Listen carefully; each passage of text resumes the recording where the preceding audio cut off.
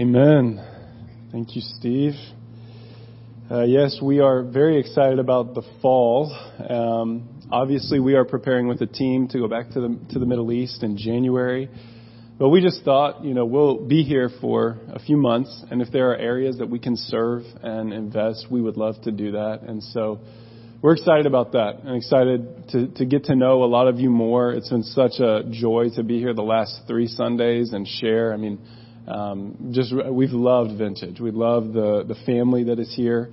And we're also excited about bringing some of our, missions ministry into this church and into the community here. We're in the process not only of launching a new team, but really a new ministry that's going to be focused in the Middle East. And one of the things that I am so passionate about is seeing people, believers actively engage with the Great Commission. And we are all called to do that. That's not what we're talking about this morning. But we are all called to do that, whether it's going, a few of us will go, or whether it's praying. We're all called to pray, and then giving. And most of us are also called to give. And so I'm sure you'll hear more about that from me as well. But that is what I'm very excited about, is just bringing that, into seeing people engaged with the Great Commission. Well, this morning, this is our 3rd Sunday in Ephesians. And so we'll be mostly in Ephesians 3:14 through 19. So you can go ahead and open up your Bibles. Ephesians, obviously, it's the book of Romans on steroids. That's the way I like to look at it. So there's so much to cover. And in 3 Sundays, all you can do is highlight a few points that Paul talks about. So our first Sunday, we talked about Ephesians chapter 1. And the prayer, specifically the prayer that Paul prays for the church in Ephesus in chapter 1. And then last week we spent most of our time on the first part of chapter 3, where Paul talks about the eternal purpose of God. And today we're going to again be in a prayer that Paul prays here at the end of chapter 3. So I'm going to read this for us, and then I'll pray one more time, and then we'll jump in. I think the scripture should be on the screen. Ephesians 3:14 through 19. Paul says this: "For this reason I bow my knees before the Father, from whom every family in heaven and on earth is named, that according to the riches of His glory, He may grant you to be strengthened with power through His Spirit in your inner being, so that Christ may dwell in your hearts through faith, that you, being rooted and grounded in love, may have strength to comprehend with all the saints what is the breadth and length and height and depth, and to know the love of Christ that surpasses knowledge, that you may be filled with all the fullness of God." Let's pray. Lord, this morning, as we read this scripture, and as we look at your words, and as we engage with you, Lord, we ask that you would be present among us. More than anything, we need the Holy Spirit to speak this morning. Lord, understanding your word, understanding who you are, being able to see you is nothing that we can force ourselves to do, but it's through you, through your power, through your Spirit. And so this morning, God, I ask that you would help us, God, that you would minister to us, that you would rest upon us. Holy Spirit, that you would come in this room and speak this morning. In Jesus' name, amen.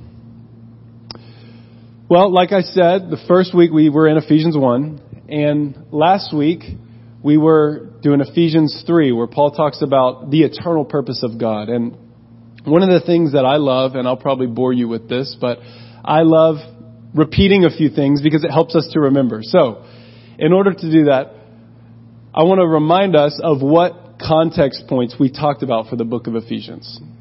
There were 3 main ones that we discussed, and the first is Ephesus in the Roman world, remembering what the city of Ephesus was in the Roman world.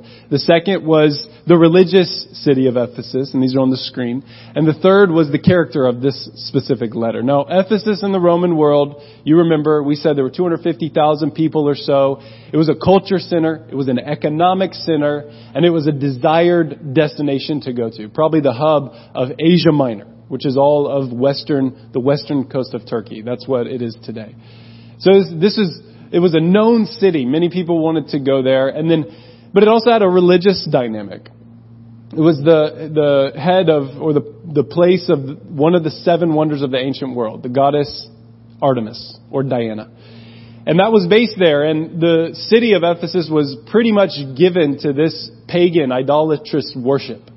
And, we talked about how the revival that swept through mostly had to do with those who were worshiping Artemis turning to Jesus, and that was in Acts 19. And then our third point that we mentioned was about the character of this specific letter. Paul's not necessarily writing to confront the church in Ephesus, but the tone of this letter is much more worshipful. There is a tone that centers around Jesus, the person of Christ, the glory of God. And that is a little bit different than some of his other letters. But then I gave you a short outline. And this outline, again, is just to have in your back pocket. So when you read the book of Ephesians, you know where you're at and you know what overall Paul's communicating, because he has just a lot of run-on sentences. That's all he really does. And those 3 points were the first 2 chapters are mostly about theology. The first 2 chapters, Paul's describing what God has done, what he's done, and how it's enabled us as Gentiles to come into his inheritance in the saints. And then chapter 3 is mostly about the mission. Missiology is the word that you could use, but that just means the mission. And that was last week where we talked about his mission. God's mission for the church is to make known the manifold wisdom of God to the powers and principalities. And he uses Paul, right? Paul's using his own story as an example here. He uses Paul, a weak, broken vessel, preaching the word to what? Make known the manifold wisdom of God to the powers and principalities in the air. And that was chapter 3. And then last we have chapters 4, 5, and 6, and that's mostly about the church. That's a fancy word. It's called ecclesiology. You don't even need to remember it, but it just means the church, the way that the church should function in unity as a family. And we emphasized how the mission of the church and the function of the church as a family are all built upon the theology. What we believe about God is going to determine our mission and how we function together. So that's just a little bit of repeat for you. That way we have context still, because context, I think, is one of the most important things when we read Scripture. It helps us to grasp it a little better than just opening it and reading it. Now, Ephesians 3, you guys tracking with me this morning? Hello? Everybody here? Amen. Okay. Sometimes I talk about some stuff like that too much. Anyway, Ephesians 3, here we are. Ephesians 3 verses 14 through 19. This is a prayer. In the same way that Ephesians chapter 1, 17, what we talked about 2 weeks ago, that was a prayer. This is also a prayer that Paul is praying for the church in Ephesus. And what I love about this, I like to call this an apostolic prayer. And there are many apostolic prayers in the Bible. You find some in Philippians. You find some in Thessalonians. You find 2 here in Ephesians. The Lord's Prayer, I would consider an apostolic prayer. John 17, apostolic prayer. You find these prayers in the Bible. And what I love about these prayers is that you can be confident that these prayers are God's will. Many times when we set aside time to pray in our day, we are concerned, am I praying the will of God or not, right? We think, what does He really want to do, and how can I pray according to that? And sometimes, for some people I've found, that thought can stress them out so much they don't even end up praying. Because we can be so concerned whether we're praying the will of God or not, maybe we don't even open our mouth and pray because we don't want to pray something that's not the will of God. But what's nice about these prayers is that we can be 100% confident that they are God's will, because they're in the Bible. So the prayer that we talked about in Ephesians chapter 1, that is God's will. His will is to give to you a spirit of wisdom and revelation, that the eyes of your heart will be open. That's His will. This prayer in Ephesians 3 that we're going to talk about, this is His will, His desire. And what we find in these apostolic prayers, more times than not, in fact, not more times than not, all of them are positive. These are positive prayers. And what happens is they facilitate unity, they impact our emotions, and they build our faith. So these are positive prayers that usually facilitate unity in the church, impact our emotions, and build up our faith. He designed these prayers to help human hearts flow well and work well together in unity with a spirit of encouragement and faith. Now, when I say they're positive, let me just describe that for you. You can see that, but let me contrast it for a minute. When you pray for people, for example, if you have a friend that maybe is stuck in sin, right? There's two ways that you can pray for that person. You can focus on their sin, or you can focus on God's desire for them, which is what these prayers focus on. And many times when we focus on someone's sin, even in prayer, that has a very judgmental attitude towards it, and it tends to form our perspective. Even though I get it, we're praying, that's good, but sometimes if we focus on the negative things that are happening, that forms our perspective. Whereas these prayers, they're positive. And what I mean by that is they emphasize God's desire. God's desire for someone who's in sin, for example, is to reveal himself to them. Because that's what transforms somebody. And when we pray that way, not only for ourselves, so we can use these prayers to pray for ourselves, but also our friends and also our churches and communities. And when we pray this way, the way that this facilitates unity is because not only are our prayers being answered for people, but our hearts also begin to change. Okay? So we're praying and we're asking for this, maybe someone who's in sin or maybe someone who is offended or hurt or all these different things. But when we pray instead of in a judgmental way, and no one's intending to be judgmental, I get that, but sometimes we tend to have a negative tone. Instead of doing that, when we pray these prayers, which are positive, we're actually praying according to God's desire. And then God's desire begins to become our desire. And then what maybe we were tempted to also be judgmental towards that person, we're no longer tempted to do that. Instead, we want to be one. We want the same thing that God wants for that person. You know, for someone, who has hurt you, for example, or offended you, you want to pray for them, right? The Bible tells us to pray for your brother who sins against you. But sometimes that's hard because you've been hurt. And so many times you're praying not only for them to maybe see that, but you're praying from this selfish place of, God, I want to be vindicated as well. And there's room for that, I believe. But at the same time, God desires more that you two, say you're praying for one other person, you two would walk together in unity. That love would be mutual between you. So when we pray these prayers, that's something powerful that I believe happens, is that no longer are we praying according to our own will, right? We're praying according to God's will and what God desires for people. So that's just a note for us to remember. When you see these prayers, they are positive and they do facilitate unity.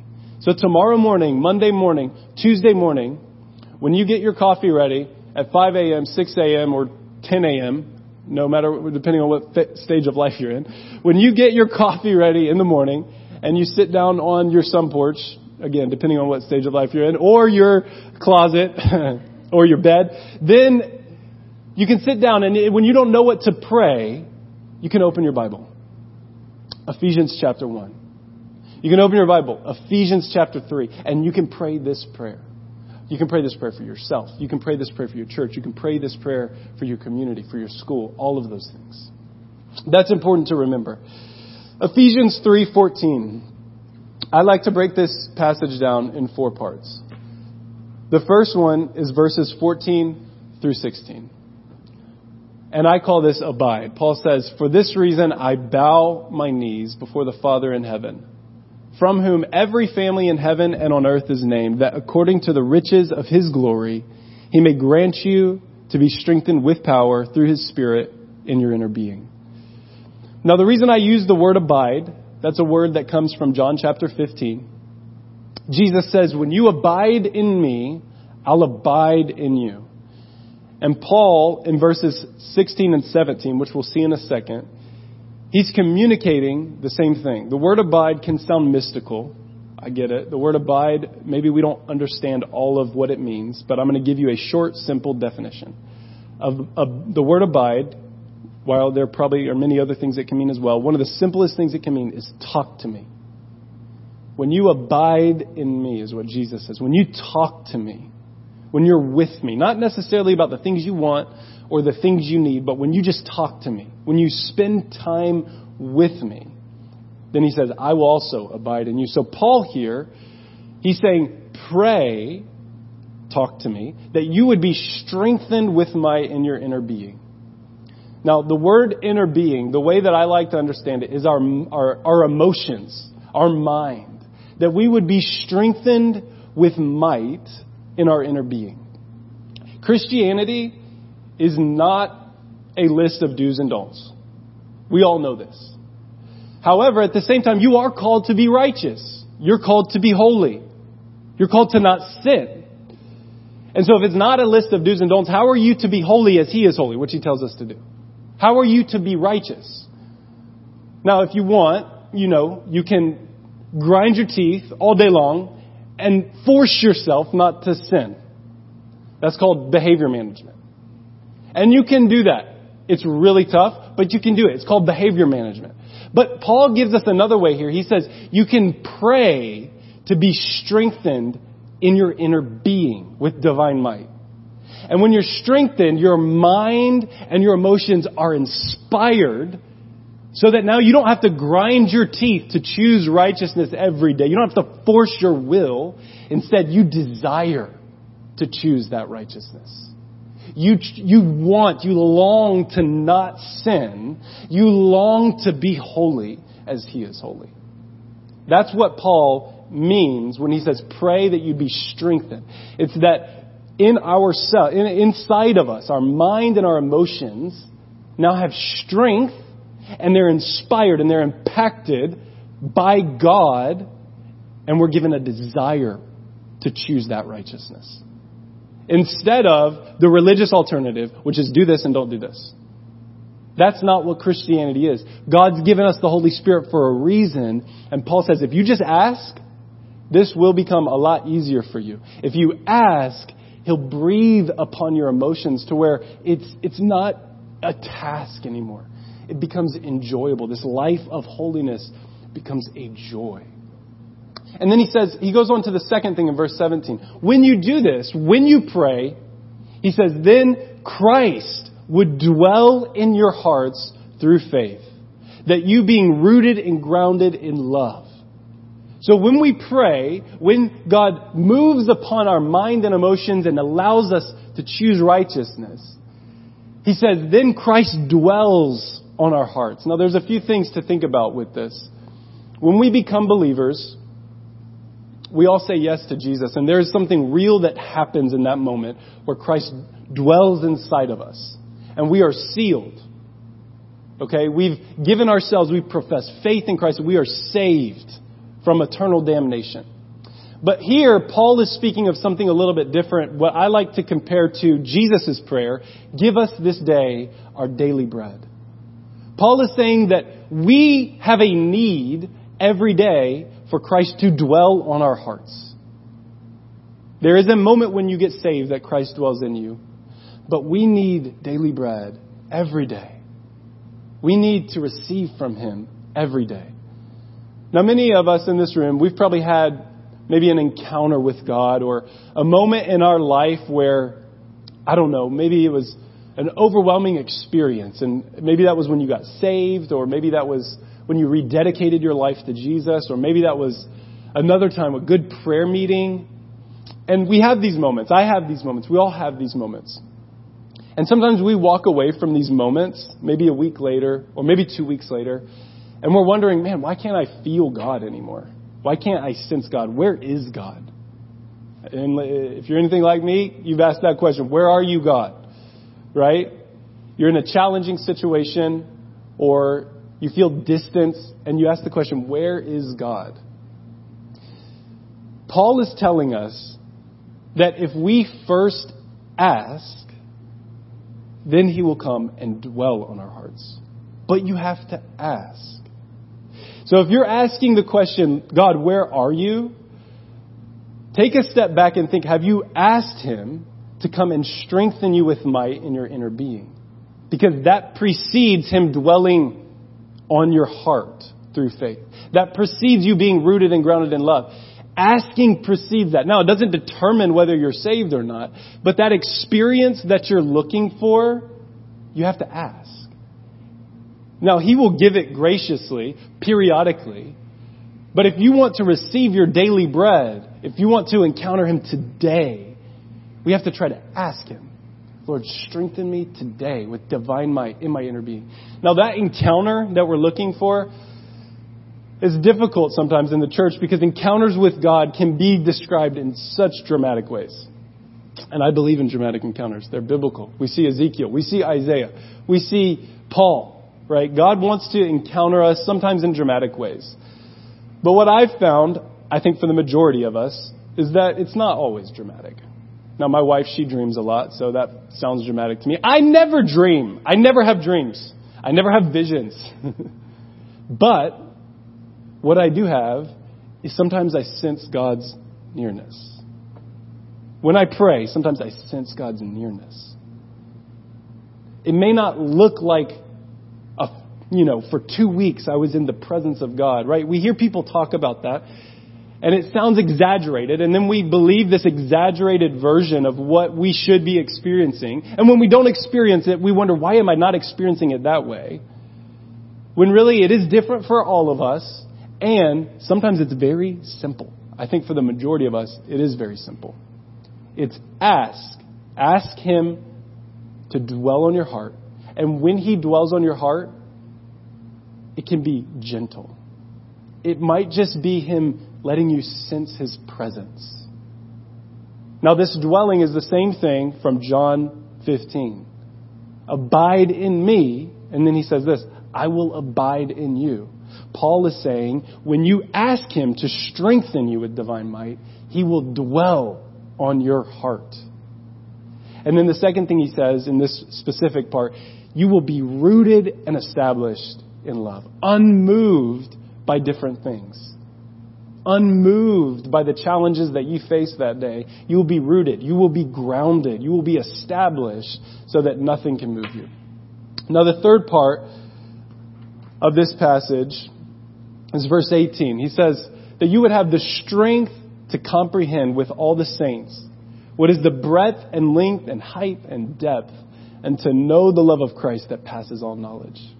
So when we ask, He then dwells on our hearts through faith, roots and establishes us in love, and then He gives us the ability to understand, to comprehend something that is incomprehensible, something that is gone on throughout all eternity. And He describes it as the love of God, that you would know the breadth. If you don't know what that word means, that means the width, the breadth, the width of God, the width of His love, how wide it is, that it's not a respecter of persons, whether you have position, authority, power, despite your personality. You would know the width of His love, the length of His love, that it is an eternal love, that is everlasting, never ending, the depth of His love, that He went to the deepest places. He was in the heights of the heavens. John 1 says He is the Word of God. He was with God and chose to bow so low,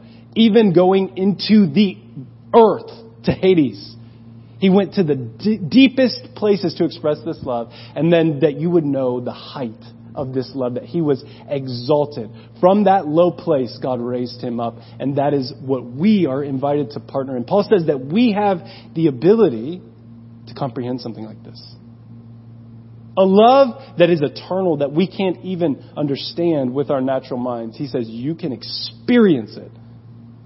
That experience, again, does not have to be dramatic. That experience can be simple. That experience can be soft. That experience can just be His nearness. And then He finishes and He says that you would be filled with all the fullness of God. If it wasn't enough for Christ to dwell on us and to be rooted and established, He then says that we can comprehend how wide, high, deep, and long is the love of God, and then still the fullness of God would dwell in us, that we would be filled with all the fullness of God. So He gives us these four things. I think we have all four of them on the slide. He says that if we abide, if we talk to Him, if we ask Him, then He will dwell in us and then root and establish us so that we can comprehend His love. and that we would be filled with the fullness of God. And the most important thing is we have to ask. But it's simple, but we have to do it. We have to ask Him, Lord, would you strengthen my inner being? Would you touch my mind and emotions so that I have that desire to choose righteousness? Now, one of the things I believe that, or for me, makes this passage much more impactful is when I think about Paul. Paul, we know, was originally Saul. Paul was the persecutor of Christians. In Acts chapter 9, when Paul is encountered, he was actually on his way to kill Christians. And Paul, when he's encountered, God appears to him, and then he appears to this man named Ananias. And in Acts chapter 9, God speaks to Ananias and says, "Go, Paul is a chosen instrument of mine and will carry before the Gentiles and kings and children of Israel." Carry my name before the Gentiles and kings and children of Israel. And then he says, "For I will show him how much he must suffer for my name's sake." This is in Acts chapter 9. God's encountered Paul, and then he speaks to this other person, Ananias, and he says, "Go to this place. There's going to be a man named Paul there." And Ananias is like, "What? Why am I going there? Why do I need to see Paul?" And God says, "Because I've called him to the Gentiles, to the kings, and to the children of Israel, and he needs to know what he will have to suffer for my name's sake." And in 2 Corinthians 11, Paul tells us exactly what that was that he suffered. In 2 Corinthians 11, Paul says he was imprisoned with countless beatings, often near death. 5 times he had 40 minus 1 lashes, 39 lashes, 5 different times, not just once, but 5 times he had 40 minus 1 lashes. 3 times he was beaten with rods. That's different than the lashes. 1 time he was stoned. Paul was stoned. He was beaten. He was stoned. Often near death is what he said. 3 times he was shipwrecked. Okay, Paul, like if you've been shipwrecked once, probably not going to ship another time. 2nd time, you for sure don't need to go a 3rd time. But he goes on again, and he's shipwrecked again. Shipwrecked 3 times, a day and a night and a day, adrift at sea, danger from false brothers in toil and hardship, many sleepless nights, and hunger and thirst, often without food. That's what he says in 2 Corinthians 11, the things that he suffered for Christ's name's sake. And God told Ananias in Acts 9, "I will show him these things because I've called him to preach to the Gentiles, to preach to kings, and to preach to the children of Israel, and he must know what he must suffer." Now what's important is this same Paul is the one who wrote Ephesians 3:14, that I would be strengthened with might in my inner man.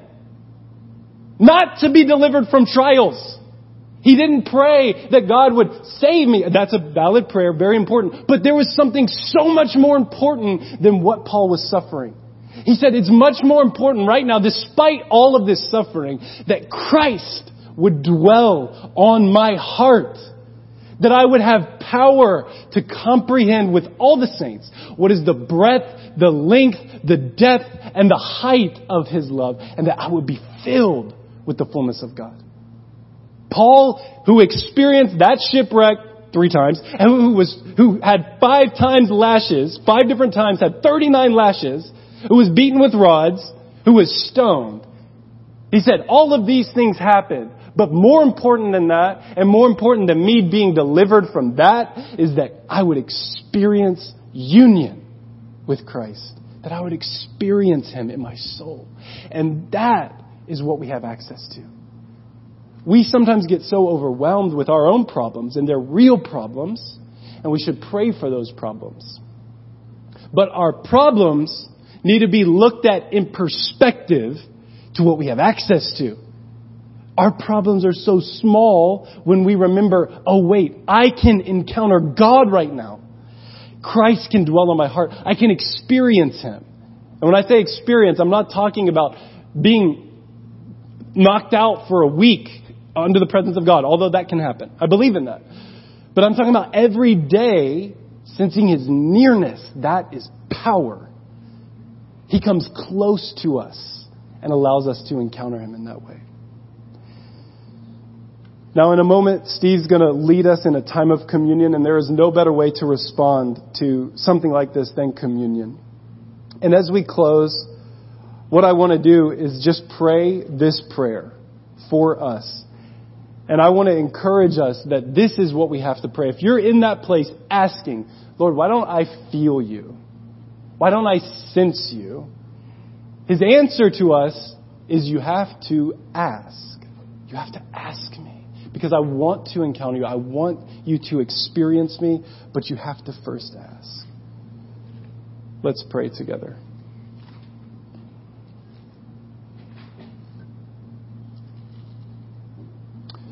For this reason, I bow my knees before the Father, from whom every family in heaven and on earth is named, that according to the riches of His glory, He would grant us to be strengthened with power through His Spirit in our inner being, so that Christ would dwell in our hearts through faith, being rooted and grounded in love, that we would have the strength to comprehend with all the saints what is the breadth and length and height and depth, and that we would know this love of Christ that passes all knowledge, and that we would be filled with all the fullness of God.